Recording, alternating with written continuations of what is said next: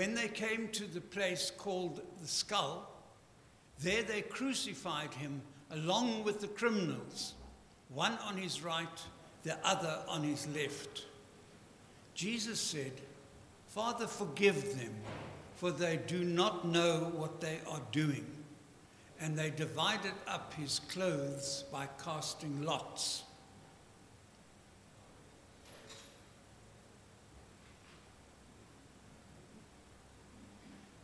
The people stood watching, and the rulers even sneered at him. They said, "He saved others. Let him save himself if he is the Christ of God, the chosen one." The soldiers also came up and mocked him. They offered him wine vinegar and said, "If you are the king of the Jews, save yourself." There was a written notice above him which read, "This is the King of the Jews." One of the criminals who hung there hurled insults at him. "Aren't you the Christ? Save yourself and us."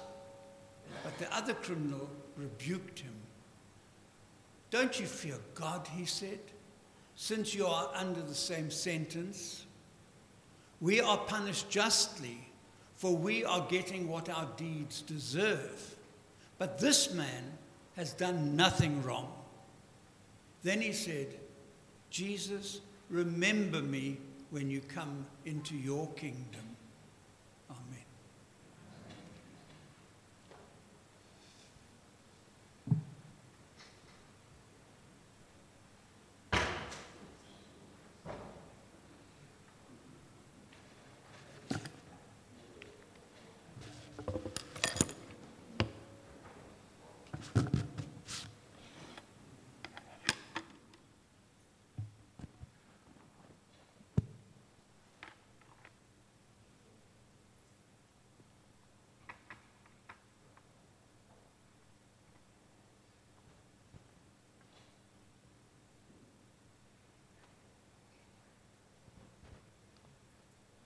Let us pray.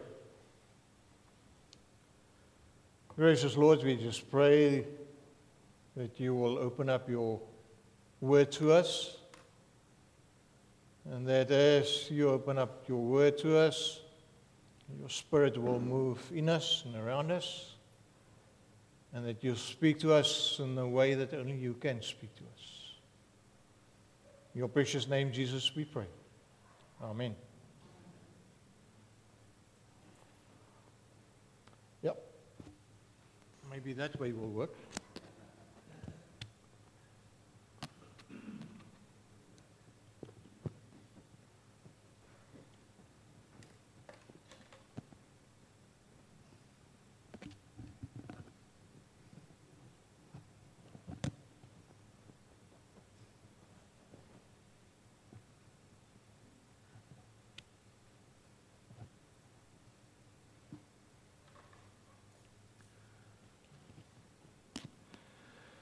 So I have to be honest, I did struggle a bit this week as I looked through the lectionary readings. And I thought about this week's message, and I thought, how am I going to present something that's so well familiar in a new way, in a fresh way? And so I thought, well, maybe for Lent we should choose a word, like repent or baptize or the cross. And so for each week we'll have a different word and see what does this word mean to us, and how does this word apply to us, and how we can take this word forward. But seeing that we are in Lent and we are on the journey towards the cross, I was kind of prompted to say, well, why don't we do the 7 words on the cross as our journey towards Resurrection Sunday? And so that's going to be our theme for this Lenten journey, the 7 words on the cross. And so it said, that, and we know that, for everything that has a beginning, there must be an end. Everything that has a beginning, there must be an end. According to the theologian and the author, Greg Laurie, we will all have our last meal. We all will at some stage have our final words to say to family or friends. Of course, we will have our final breath on this side of life. And this is the difficulty. No one knows. No one knows when the end is coming. But it is coming, and that's a given. But Greg Laurie seems to suggest that our final words is going to be a true reflection of who and what we were about. That's going to describe us, who we were and what we were about.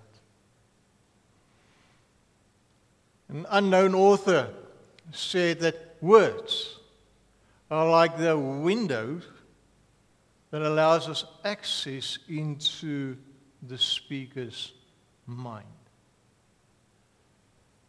Words are like windows that allows us access into the speaker's mind. Who agrees with that statement? One or two, three, four, a few. Some disagree. There's some truth to that. I think there is some truth to that. You can Google it. Famous last words. You look at guys that sit on death row, and you can see some of the things that they say. There's some hilarious things, and there are some things that are not so hilarious. But it speaks of who they were and where they came from. You can Google some words that were said by some very famous people that really described them, who they were, where they came from, what they were. The story we just read. There were two men hanging crucified next to Jesus on the cross. Both criminals, both deserving of the punishment that they got. One hanging on the left, one hanging on the right.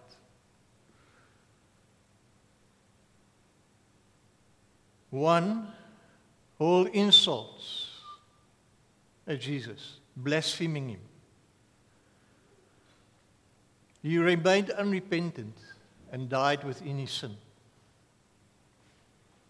The other man, deeply aware of his own sinfulness and his guilt, cries out to Jesus, asking him to remember him when he gets into his kingdom.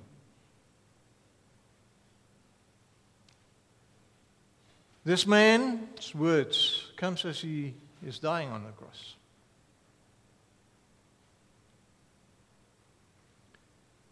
I'm sure he must have believed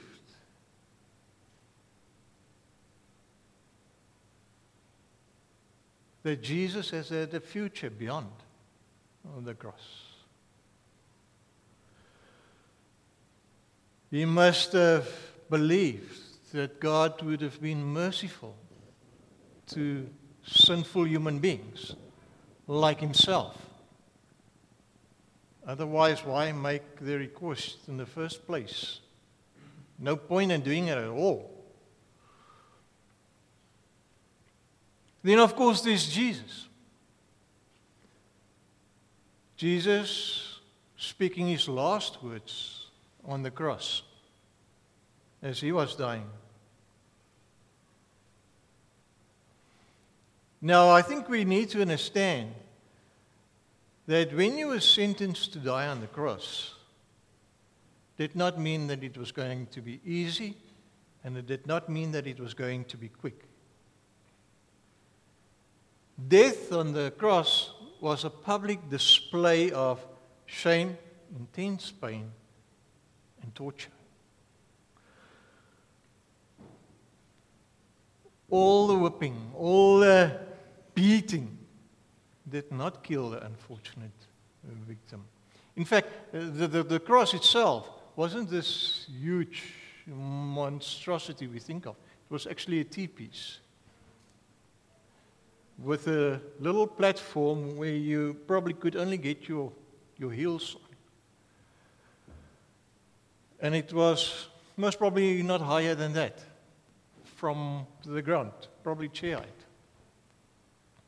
And that would have been the cross Jesus was crucified on, hanging on that.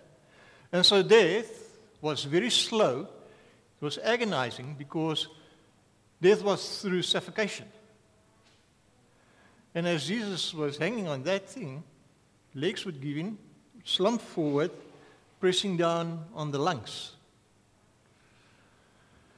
If he wanted to breathe, he had to stand up so that the lungs could get open, so he could get air into the lungs, until the legs could no longer support him, and he would slump back forward. Bearing in mind, he's got nails through the feet, he's got nails in the hands. It would have been excruciating. It would have been immensely painful. Now try to speak in those circumstances. It is humanly, I don't know how he did that. Only the divine can do that. But what grabs the attention is the words Jesus speaks when he speaks. Hanging on that cross in agony and pain. Because there is no words of anger, resentment, or slightest indication that he wants to get back at those who caused him any hurt or anger or any injury. Instead, what we see Jesus doing is that he prays as his custom was. Jesus is seeking the Father's face and the Father's presence in the middle of the most horrific moment ever imaginable. And then he prays a most extraordinary prayer. He says, Father, forgive them, for they do not know what they are doing. Forgive them, for they do not know what they are doing. I wonder how many of us, put in the very same circumstances, will pray that very same prayer. Father, forgive them, for they do not know what they are doing. I would imagine our human nature would be, the first thing we would want to do is cry out for help. Please save me. Get me out of this place that I'm finding myself in.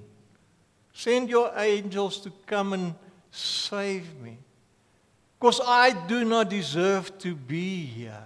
I did not do anything wrong to be here. That would be our nature.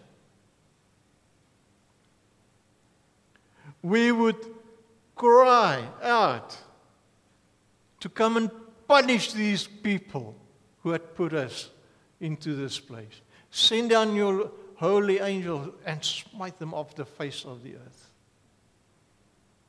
I want my vengeance and I want it threefold. Deal with my enemies, please. Because I cannot do that. But you can. That's what we want to do.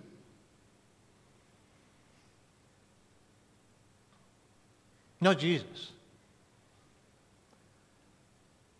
The words Jesus speaks are the windows that allows us access into the heart and into the mind of who Jesus is. The one who comes to reveal the grace, the love, and the truth of who the Father is. Jesus who actually blesses those who beat him and drives the nails through his hands and his feet.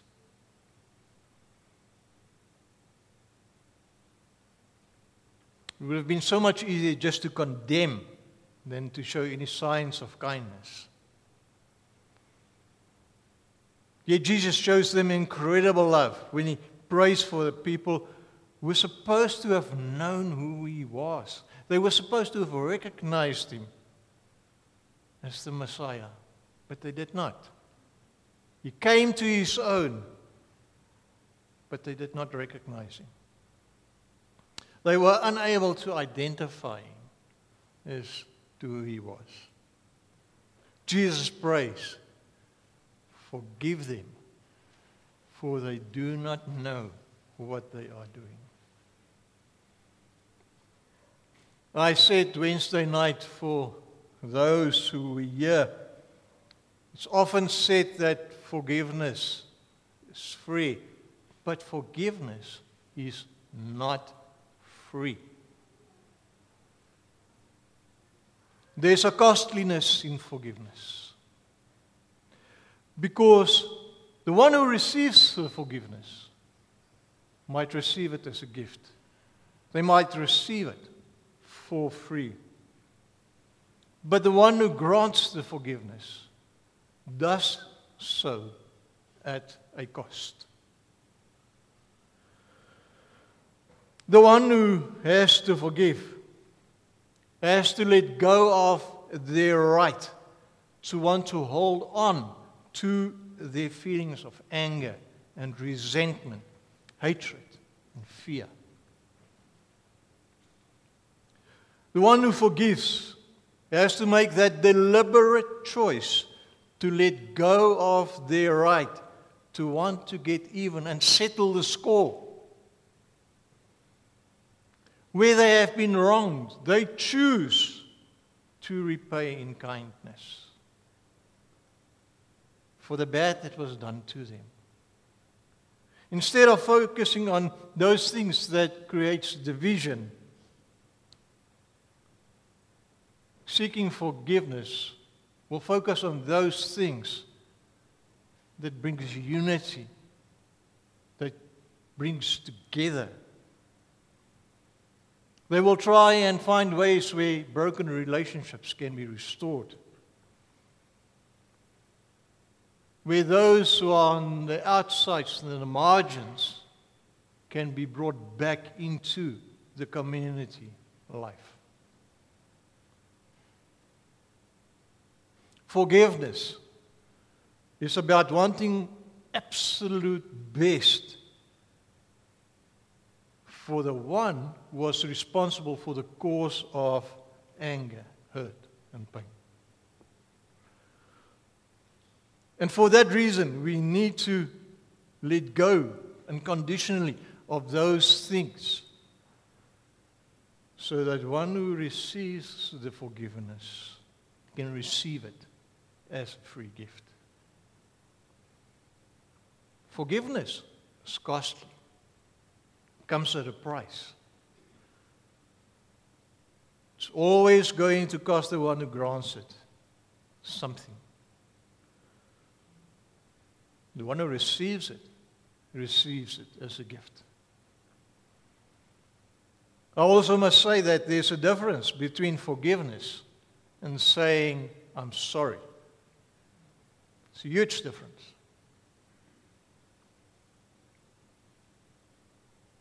Being sorry does not necessarily mean that one is remorseful. I can come in late for church. I can say, I'm sorry, but I don't necessarily mean it. But I can come late, and I can say, please forgive me. because I know that I have caused a lot of inconvenience to a lot of people.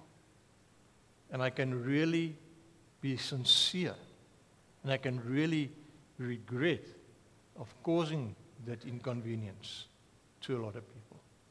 There's a lot of difference there.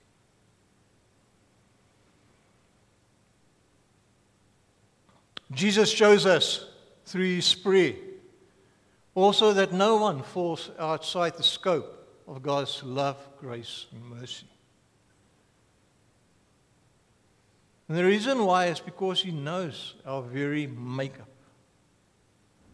He knows our weaknesses.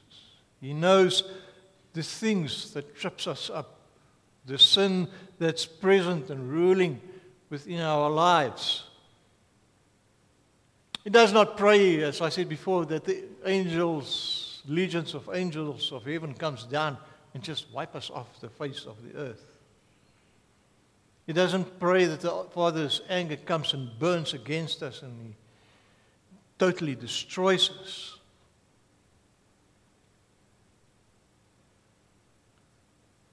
He prays. He goes to the cross. Takes what doesn't belong to him because of his great and infinite love for weak, human, sinful beings like us. And he prays. He prays, Father, forgive them, for they do not know what they are doing. Perhaps this is our invitation. This is our challenge to pray. Pray like Jesus prayed. Pray for those we know and those we do love, who is in need of God's divine hand of intervention and blessing upon their lives. We pray also for ourselves, because we know how much we need God's divine hand of intervention and blessing on our own lives. The French Archbishop Francois Fenelon, back in the 1500s, 1600s, said, "Tell God what is in your heart. As one unloads one's heart, its pleasures and its pains, as one would to a friend. Tell him your troubles, that he may comfort you. Tell him your joys, that he may sober them. Tell him your longings, that he may purify them. Tell him your dislikes, that he may help you to conquer them. Talk to him of your temptations, that he may shield you from them. Show him the wounds of your heart, that he may heal them. Lay bare your indifference for good, your depraved tastes for evil, your insatiability. Tell him how self-love makes you unjust to others. How vanity tempts you to be insincere. How pride disguises you to yourself and to others. Pray. Pray and tell God about everything.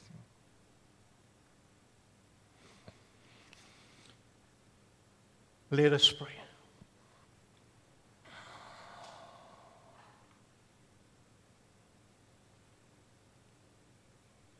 Gracious Lord,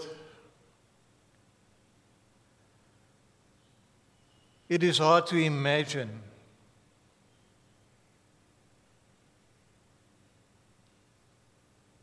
the journey that you took,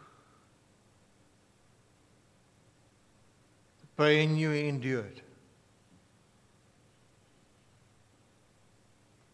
and everything you did for love for us. And in all that you did, Lord, there was no sign of retaliation, no sign of anger or resentment. But your prayer was a prayer of forgiveness, prayer of love, so that we may receive freely your gift of grace. And so forgiveness is costly, Lord. With grateful hearts we receive, we accept that costly gift. May your Spirit move within our hearts. May it wash us, clean us, purify us. Draw us closer into your loving presence. And Lord, as you forgave us, may we with the same grace, same heart of love, extend the hand of forgiveness, grace, to those who have hurt us and wronged us. May that same love that you have extended to us, may we also extend it to those who have wronged us and hurt us, so that we once again can be a community of people, friends, family, where once again relationships are restored. In your precious name, Jesus, we pray. Amen.